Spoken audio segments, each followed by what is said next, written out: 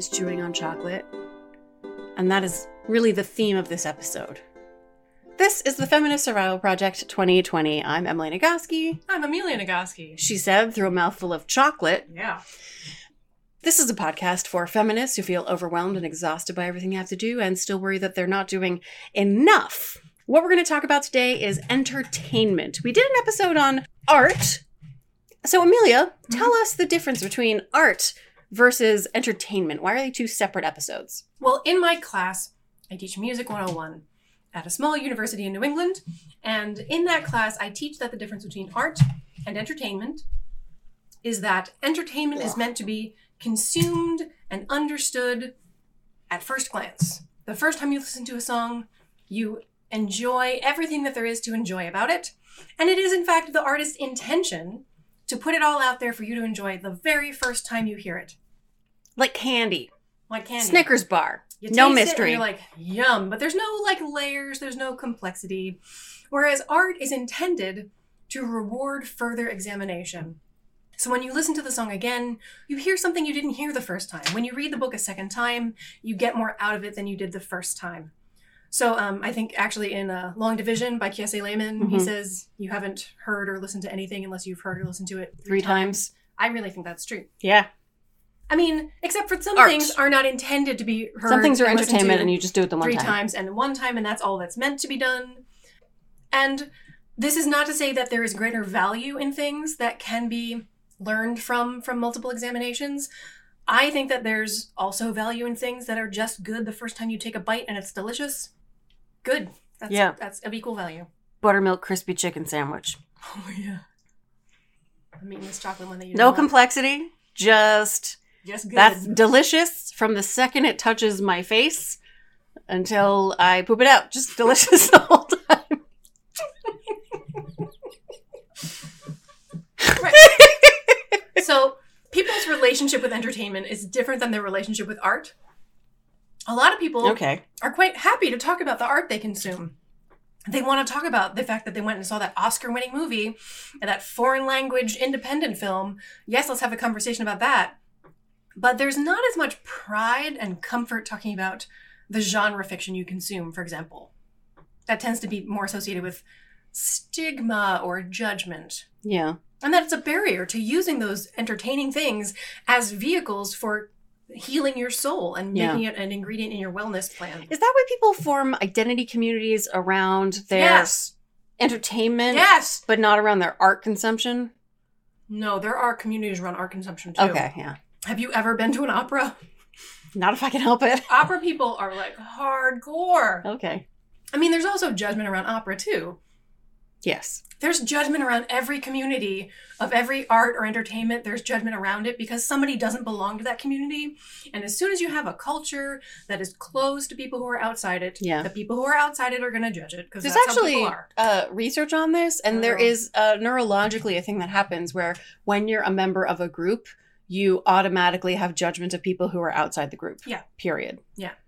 Unless you're trained otherwise. It can be unlearned. Oh, yeah. Yeah. Unless you have explicit training in how not to do that. Unless you notice you're doing it and be like, I'm going to doing make a that. decision for that not to be the way I interact with the world. So yeah, absolutely. Okay, so entertainment is you absorb the whole experience on first consumption. Yeah. So when I think of entertainment, I'm in particular thinking of romance novels. That is absolutely my relationship with the vast, overwhelming majority of the romance that I read. I read it the one time, I have the experience of the journey the author wants me to take, and I'm satisfied with that. Occasionally not, but like romance is really reliable. It delivers a specific experience, and then you've read it, and you're done. I have a keeper shelf. Every true romance fan has a keeper shelf of the books that they will reread. Over and over. But most romance is like one and done. Yeah. And they're referred to as trash books. As Right, trashy, trashy, novels. right. Trashy. Like the best podcast and blog about romance is called Smart Bitches Trashy Books. So there's this acknowledgement of like, this book is not intended We to be great know. literature. It is just a consumable product. It's a disposable, it's a burger in a wrapper. Yeah. But like that is, like I require that entertainment in my Yeah. life. Because you've been talking about the sort of intention and experience. For me, the role of romance novels and the other like entertainment in my life is that it's numbing. Like we have talked before about like how when there is an injury, there are 3 things that have to happen. Like if you've got a knife in your back, we need to get rid of the knife. Step 1. Step 2, we need to heal the actual wound, which is your immune system functioning within a medical system and a social support system. And then we have management of the pain, numbing stuff. And we mostly talk about those second 2 things. Yeah. For me, entertainment is like numbing. It is pain management. It's anesthetic. And that's, as any doctor would tell you, an important part of the healing process. Absolutely. Is managing the pain. Because pain is stressful. Pain makes it slower and harder to heal. Yeah. There's absolutely value in things that are numbing. 100%. Yeah. As long as it's not all you're doing. If pain is keeping you awake so you can't sleep, so much of your healing happens while you are resting. See all 3 of our episodes about rest and sleep. So, like, if you need to manage the pain so that you can sleep, do that. And that's like a literal pain management, but then there's like emotional pain management. 2020, shit show, horror nightmare. Yeah. Numb the pain. Yeah. And there's a different ways to do that. One is by sheer escapism, which is what the romance is for me. Like most of the romance that I read is quite lightweight and gentle, which is why I like it. I do a lot of work around sexual violence. I require happily ever afters in my life. Romance is a place I can get that. A lot of people go to Netflix shows that are like low stakes. Yes, please. People being nice to each other. The Great British Baking Show. Yes. Yeah, exactly. Also, The Parks Good and Place Rec is another Parks one that and people love because Rec. it's just I just nice go people. back to this incredibly benign, schmaltzy place. Yeah. Happy people Schitt's Creek. with good intentions. Schitt's Creek has, so Daniel Levy, one of the main writers and a co-producer of Schitt's Creek. This is a show that's about a very wealthy family that loses everything, and the only place they can live is a town that the father bought for the son as a joke because the town is called Schitt's Creek. So they go live there, and Daniel Levy, who is gay, made an explicit choice in writing the show to create a place where homophobia does not exist. He's just not going to give it oxygen on his show, not even to argue against it. He's just going to show what it's like if there's a world where homophobia doesn't exist, And where people don't have to be afraid. And characters bring fear in because they come from places where homophobia did exist. But then their stories and their experiences and their identities are received in a way that does not have that. Yeah, There's they don't have to be afraid. They can just be who they are. Yeah. And it has a profound impact on people to see that world. It's been incredibly inspiring for me, actually. It makes me understand the value in my own work as being like, I'm the Brita filter for rape culture. Yeah. Like, I'm just not going to show that anymore. Yeah. I want to like create in the media that I create. I want to create a pocket of the world where that just doesn't exist, where people may bring fear in with them because they lived in a world where that did exist. But here's what a world would look like where you don't have to be afraid. Yeah. It's like, so Schitt's Creek is entertainment for me. Yes. It's numbing. And numbing and But it's soothing. also really like inspiring and motivating and empowering, and I love it. And it's also hilarious, and Catherine O'Hara is it's a genius. She's ridiculous. She's hilarious. So, but entertainment does not have to be inspiring and uplifting. And when you consume things that are inspiring and uplifting, So does that mean Schitt's Creek is art? Yeah. Oh. Yeah. Fucking Schitt's Creek. Yeah. Things that do more than just soothe you. I mean, now look, it's a spectrum, right? It's not, one side of it's not either art or entertainment. I think almost nothing is purely one or the other. Most things are a percentage. 50-50, 70-30, either or. So I think Schitt's Creek is one of those 50-50 shows. I think Parks and Rec is another, it's like a 60-40 entertainment art show. Okay. Grace and Frankie is another 60-40, maybe. See, I don't have the Great experience British Baking Show is a solid 10% art, 90% entertainment. Right? Just, yeah. I have never rewatched an episode of Great British Bake Off. When I watch Gourmet Mix on YouTube, the Bon Appetit show with Right. Claire Saffitz, that's entertainment. Entertainment. It's just it's fun and you watch to watch. it once, and it's just like that's it. it. Yeah. I just like it. Just like it. I'm not inspired and motivated to make the world a better place. No. I don't feel motivated to cook more at home. Right? Nope. I just enjoy watching Claire Saffitz struggle. That's entertainment. Yeah. That's entertainment. But there is a kind of a stigma in the world that when you just consume entertainment that it makes you anti-intellectual or I don't know, whatever. Like, especially for female and feminine things are especially stigmatized as being less valuable. Romance novels are stigmatized. Science fiction and high fantasy are also stigmatized, but not nearly dismissed as trash. As pointless. Because there is definitely a strong culture, and it's a culture. So I'm a big fan of urban fantasy. That's my thing. I also like high fantasy and sci-fi. But urban fantasy is 100% the way that I would like to interact with fantasy worlds. And if you're listening to this going like, is there really a difference between high fantasy, urban fantasy, and what did you say? Yeah. Yeah, don't worry. Me too. But the fans of those cultures are mostly white men. So they're not stigmatized as much as romance novels, of which the consumers are mostly women. Yes. Deliberately. Yeah. Written by, for, and about women. Right. Now, that also means that the authors, overwhelmingly, of the books that I like tend to be white men, and I have to go out of my way to find books that are not just for and about white men. But when I do find them, they're very rewarding. Yeah.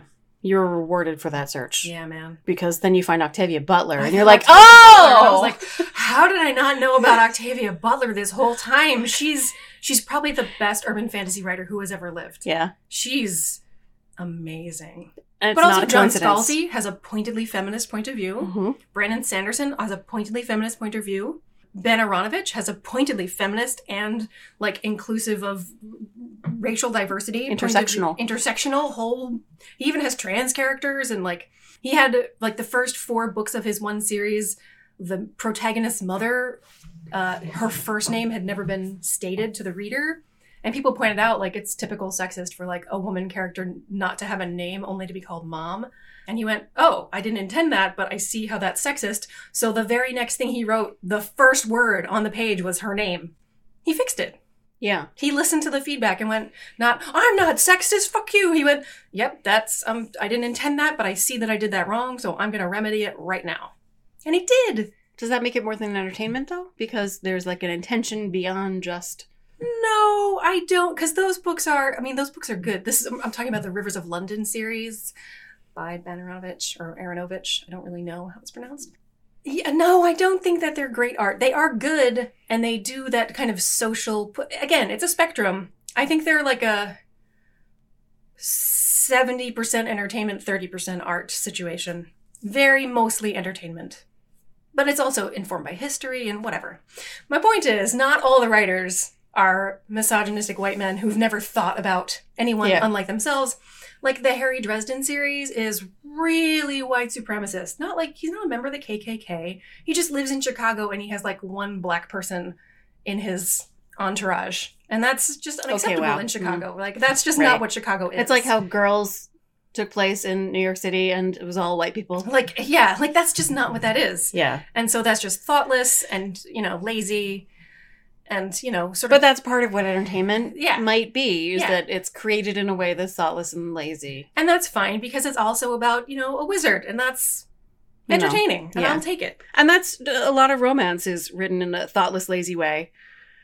God, no. I mean, anybody who's been paying attention to the hullabaloo amongst romance writers and the Romance Writers Association... Although I want to say, to their credit, at least there's a hullabaloo. There's a lot of great literature, really famous books that get assigned to be read in school that are deeply racist and misogynist. So terrible. Why the fuck are we still reading Charles Dickens? Zorba the Greek. No one should ever be required to read these things. No. And the sexism goes completely unquestioned by the literary community because they're great works.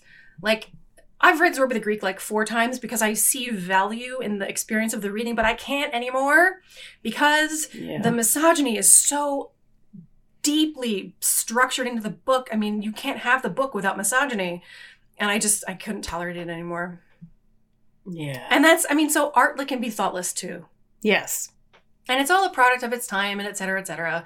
But you're allowed to be forgiven for enjoying things that are thoughtless and accidentally racist and, accidentally misogynist. As long as you're... So this is actually the point that I wanted to make in this episode, is the way to consume entertainment is to be critical of it, by all means. Like, Be aware of the problems that are in You it. can notice those problems. Yeah, absolutely. And that's good Talk for about you. them and not be defensive about it. Yeah, and allow yourself to recognize, hey, there's a lot of misogyny in this book, but I'm not going to internalize that misogyny. I recognize that it's not okay and that the world doesn't have to be that way. Whereas I think a lot of times when we're young and we read these books, we assume that this writer is writing this, therefore that's the way the world should be. And it goes unquestioned, uncritiqued.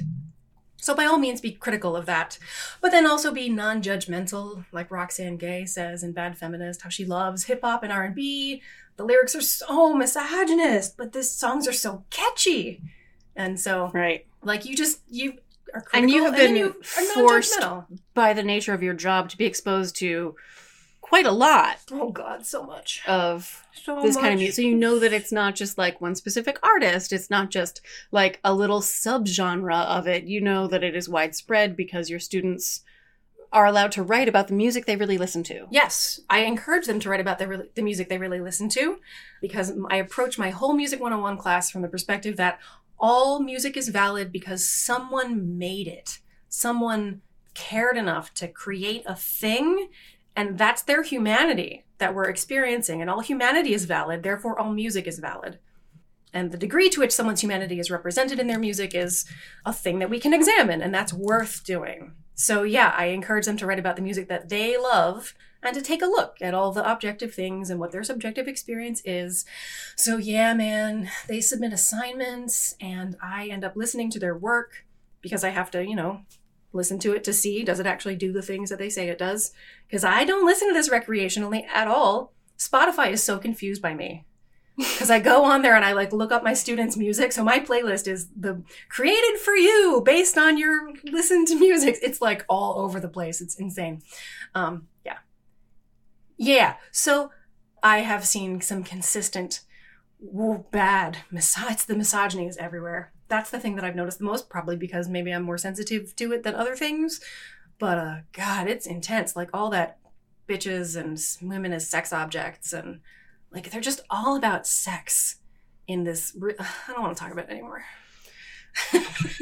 It's not good. And you can have no interest in consuming it. You can not enjoy it and not judge other people's completely valid experience of it. Like you do you, if this is what works for you. Yeah. And because the reason people argue against that music existing in the world is because, people who listen to that are then going to go act on it. And there's zero research to prove that that's true. And they have tried, man. All the white men in the world have been trying to prove that rap music makes black people violent. For 30 years, they've been trying to prove it. And they just can't. They have tried. Yeah. And they can't. So there is zero ground to stand on to say you can't have that in the world because that's not okay. Well, I mean, that's somebody's humanity that you're looking at. So humanity is okay. We just need to be critical and aware, and then don't carry any judgment into it of yourself or of the person who made it or of the people who listen to it. Yeah. Let them have what makes them do what they need to do. I think, so what I am recognizing as we talk about this is that the entertainment people make is often a reflection of their experiences, and it shows us our experiences in a way that brings us some degree of pleasure. Whereas art doesn't just show it, it transforms it, and it transforms our own experiences of our lives. Yeah. There's something more active, and there's a deliberate process of reshaping that happens in the process of making art. And maybe that's the difference. I don't think that all art has to be transformative, but I think it's one of the powers art is capable of. It can also just expose something. I'm trying to give myself a reason for not using the word lazy. Like when you write a song where the lyrics are just really sexist and misogynist and I don't want to be that's just a lot of black men writing lyrics that are misogynist because they're not even trying to think critically about their experience and what impact this has on the women in their lives. They're just writing songs about the things that they're holding up a mirror to their world, and that it's what they experience. It's like a pencil sketch of their experience. It's just an ultra simplification, just a real boiling down to a couple of brush strokes what their experience is. And if they tried to transform their experience more instead of just brushstroking it, then maybe they would make something that didn't recapitulate misogyny. Mm-hmm. So I want to, like, this is me trying not to be judgmental. Yeah. Yeah. Of like, and again, like I can do the same thing with romance, that a very enormous proportion of romance recapitulates rape myths, recapitulates a lot of racist tropes, a lot of classist tropes. Fundamental anatomical mistakes. Really basic stuff. It gets wrong, not because there is any malicious intent or even a desire to recapitulate these myths, but because it's but made a by lack people. of effort. And people are people. And people have a very specific intention when they're making these books, which is to tell a story that takes a person on a journey to a particular destination. And they feel like the shorthand of racist tropes or sexism it makes it more efficient to tell the story, because we all know what the stereotypes are. So if they just go, here, stereotype, now you've got a whole image in your mind. So like the word laziness comes back to me again when it comes to that. Like it's just laziness. Or is it just efficient? No, I see that. I mean, their laziness and efficiency go hand in hand. Yeah. Totally, 100%. So it's the laws of thermodynamics. So maybe sort of like this is the balance between non-judgment and criticism. Like, be aware of it. And know that, like, your awareness of a shortcoming in a piece of entertainment is already a step in a good direction. Exactly. And when people are aware of the Can you things hand me that, the chocolates? When we are aware of the things that people are critical of, like sexism and racism in work, that's what makes it possible to create change. It is only the consumer's lack of interest in identifying problems that makes it acceptable for these things to continue to be produced. When readers become more savvy and they're like, yeah, hey, that book there, that's super racist, like it's happening in the romance community. Yeah. Then, I mean, at least there's a conversation going on, which wouldn't happen if there was no criticism. The racism in the books isn't anywhere near so much of a problem as the white writers who are like, how dare you call my work racist? Right. So what they could do is be like, yeah, you're right. I wrote that shit 15 years ago. Yeah. And I did not know better. Like Ben Aronovich did. Yeah. When he was like, okay, I hear the criticism. It's valid. It was not my intention, but I'm going to fix it. Mm-hmm. All you have to be is critical and non-judgmental. And the creators need to learn that too. But for the purposes of our podcast situation here, I think most of us are not creators. Most of our consumers. Even people who are creators are also consumers. So everybody's a consumer. So if we can all take on the task of being critical yet non-judgmental, I think it's gradually, slowly, piece by piece, going to start changing what gets produced and what starts getting more appreciated. Well, it was a caramel chocolate, and it was basically my favorite. I like the caramel ones too. Oh. No, you can have it. I have this giant box of chocolates. Some coconut. Because it was just Valentine's Day, and I gave my husband explicit instructions. Go buy me chocolate in a heart-shaped box. Half off. Because the day after. It's coconut. You don't like coconut. I love coconut. Are you kidding? I thought you didn't like coconut. It's my favorite. Okay. Well. No, caramel is my favorite. So, anyway.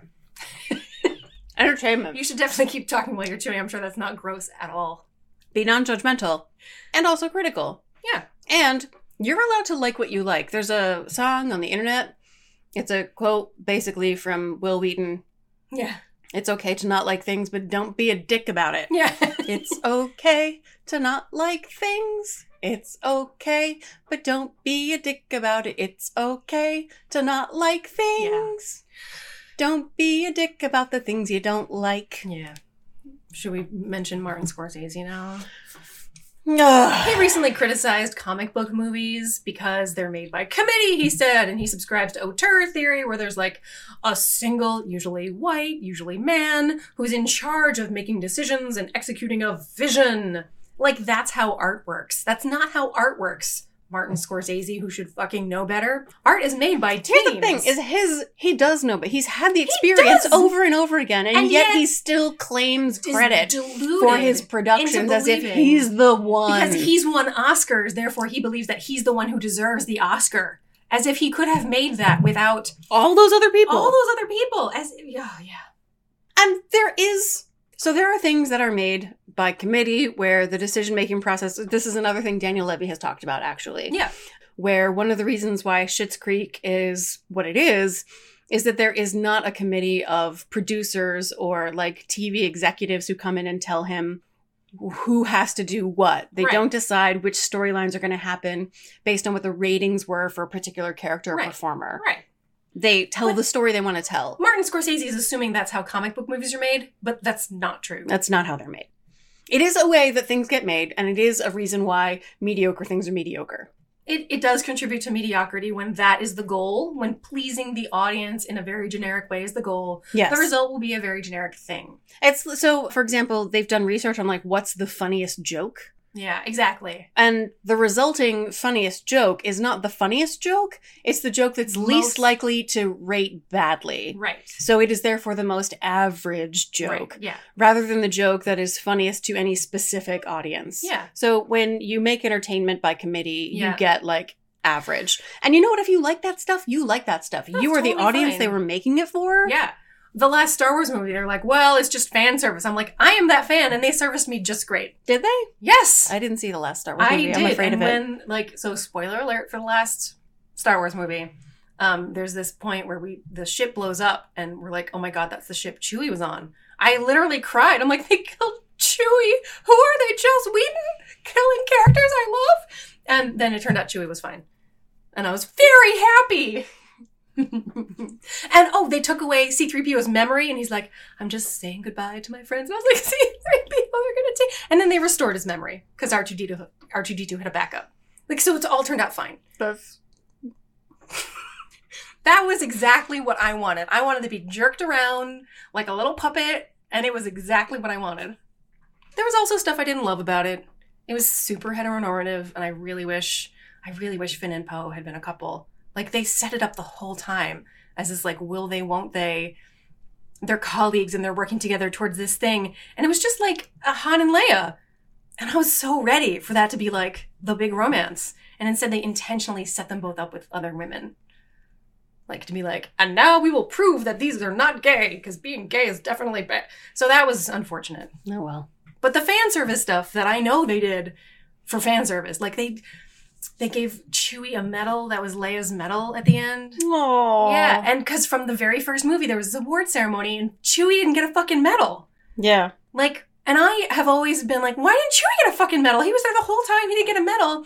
And they gave him a medal. They didn't explain it, they put no context around it, but man, I understood, and I was really gratified. So, fan service for the win.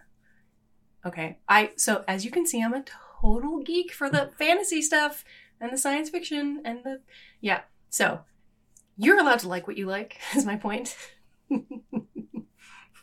Yeah, you're allowed to like what you like. Yeah. And there's no reason not to be, because you're also like, and they like clearly were like, let's make sure people know these characters are not gay because God forbid they just be gay. Romance. Yeah. It would have been so good if they were gay. Oh God, it would have been amazing. I was so ready.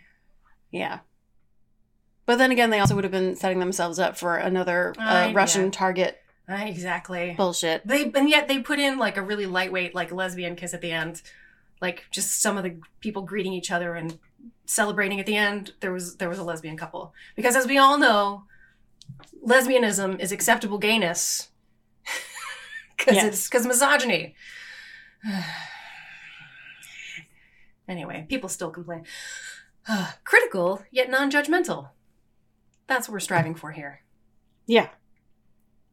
Are you buying the new season of Schitt's Creek? I'm probably gonna. Yes. I haven't seen season 6 yet because you have to buy it, and I think I'm gonna go ahead and buy it. But when you buy it before the whole season has been released, you don't just like get the whole season. No, now. you have to buy them all. And I don't. But wanna, there's a cap to how much. I don't want to wait. There's a cap to how much you spend. Like if it's $1.99 for each episode. No, yeah, if I just buy the whole season, I can buy the whole season, but I don't get the whole season now until it's aired. Yeah. And I want to be able to watch them all. Yeah. Because so I don't enjoy suspense. Yeah, no, I just want to like binge the whole thing. Yeah. And I'm very serious in my love of Schitt's Creek. Yeah. I just watch it, like I just loop it. Yeah. Over and over in my brain. It's like Jane Austen books, audiobooks. I just loop it. Literally last night, I slept with Pride and Prejudice playing in my headphones. Well, I'm not going to judge you for that. Because numbing. Yeah, familiar stories. Like a kid. Kids want familiar stories. The same story over and over. Yeah. that doesn't make you childish or immature. It just makes you human, and that's totally okay. So, fun novel takeaways from this episode. 1. Be critical, yet non-judgmental. You're allowed to like what you like, Yeah. even if you are critical of it. And other people are allowed to like what they like. Yeah. And they're allowed to not like what you like. Yeah. I don't give a shit about urban fantasy. Yeah. I don't care at all. Amelia doesn't care at all about romance. She actively dislikes romance. It's just not for you. It's just not for me. Like, you would very rarely choose to spend your time with a romance novel. I have read some Laura Kinsale books that I enjoyed. I'm just not interested in that. Yeah, and I want a wizard detective, you know? And I don't give a fuck about wizard detectives. Yeah. I just don't. That's just not what I'm looking I for. really need there to be like a fairy of some kind. And look, we're identical twins. Yeah. It's okay to not like things. Just Yeah. don't be a dick about it. Yeah. So like what you like. Be critical, but non-judgmental. Yeah. And once you can do this, it opens a doorway to allow entertainment to help you manage with the shit show. Because it is pain numbing. Yeah, and that's okay. And not just that, it also, you were talking about a Book Riot article Oh, yeah. about horror stories and Yeah. how they sort of like objectify and externalize the horror, which Yeah. helps people process their grief and rage. Yeah. Someone, when I was working at Smith, a student asked me about her love of sci-fi and like the danger and adrenaline of the stories she was choosing. Mhm. And she was like, so I feel like it's helping me with my anxiety. Yes. And I was like, yeah, Yeah. that's definitely a Yeah. thing that's happening for Yeah. you, for Last sure. month there was an article, the article you were saying was on bookriot.com. It was called How Horror Helps with Processing Grief and Trauma, which the fact that this person felt the need to explain it tells us that clearly there are people in their life saying, well, how come you're so interested in horror? And they're like, look, let me show you how this works. Yeah. I see the thing and then I process the stuff. And if that's how it works for you, it's valid. Yeah. Yeah. There's a lot of writers who point this out in their stories. They tell stories within their stories. There are characters who are storytellers. In the Shadowhunters books, there's the saying, all the stories are true, which they are as metaphors and as symbols for Right. other experiences. There's other storytellers that talk about, well, all the stories have been told before. And yes, every story you read is a part of your experience too, because we're all human. The people who write the books are human. The people who make the TV shows are human. So are we. We all share something.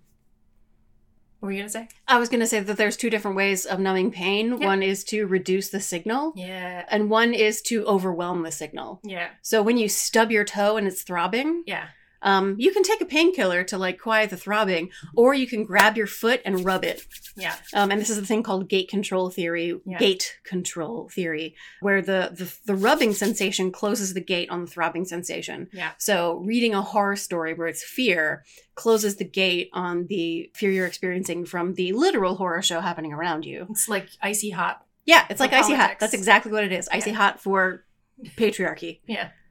And both of them are legitimate ways to manage pain. Yeah. And entertainment still feels to me like on the consumer end, entertainment, one of the main things it does. Yeah.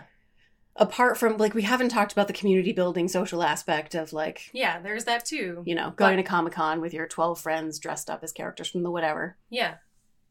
Or, you know, Disney bounding at Disney World. Yeah. But But if you can overcome the judgment of how the world perceives what you consume and how you perceive your love of what you consume, that is really the thing that opens the gate to allow entertainment to become valuable, medicinal, soothing, helpful. and also everyone on Earth should watch Schitt's Creek. Yeah, you should all watch Schitt's Creek. It's really good. It's really good. Although if you don't like it, that's okay too. Yeah, that's fine. It's not for everybody. It's not for everybody. I don't like that kind of very awkward humor of like people being like rolling shit. Yeah. Yeah, like Cringy. Yeah, Yeah. like I don't enjoy that. No, that's not my favorite part either. And when I rewatch episodes, I skip those. Yeah. Like, I want to find, like, cuts of it that's, like, Just just... a nice part. Yeah. Yeah. That's, like, just Catherine O'Hara. Yeah, that would be great if I could just watch Yeah. the scenes with Catherine O'Hara and Patrick. Patrick singing, Yeah. because he's genuinely good. Yeah, he's, like, a real musician. Okay. See, this is the thing. When people talk about what they take pleasure in, they get carried away and distracted, and that's okay. Yeah. Like what you like. Like what you like. It's Be fine. critical and non-judgmental. Yeah. Don't be a dick about the things you don't like. Yeah. And that is this episode of the Feminist Survival Project. I'm Emily Nagoski. I'm Amelia Nagoski. And if anything it was written by us. If it was edited by my marital euphemism. Any music is by Me. And you can follow us on the social media, Instagram and Twitters, at FSP 2020. Are there things that you consume entertainment-wise that numb pain really well for you? We'll compile a list. We'll put it in the show notes. Email us like the thing that the podcast you listen to, the show you watch, the audiobooks you listen to, the whatever it is. Strawberry if nougat. it manages strawberry nougat. If it manages pain for you, we want to know about it so that we can share that list for other people to see if that's a thing that's going to help manage the pain for them too. We are all about pain management. You know what's icy hot for me? BoJack Horseman. Okay. Because it's a different kind of pain. I like it a lot. Icy hot. Okay. Anyway. Yeah, maybe that's what the awkward, cringy humor of Schitt's Creek is for me, is it's icy hot. I love that analogy. Mm-hmm. I'm going to keep using it. Okay, great. Okay. So let us know what your icy hot is of entertainment. And thanks for listening.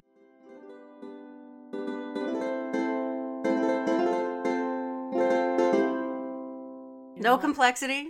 Just good. That's delicious from the second it touches my face until I poop it out. Just delicious the whole time.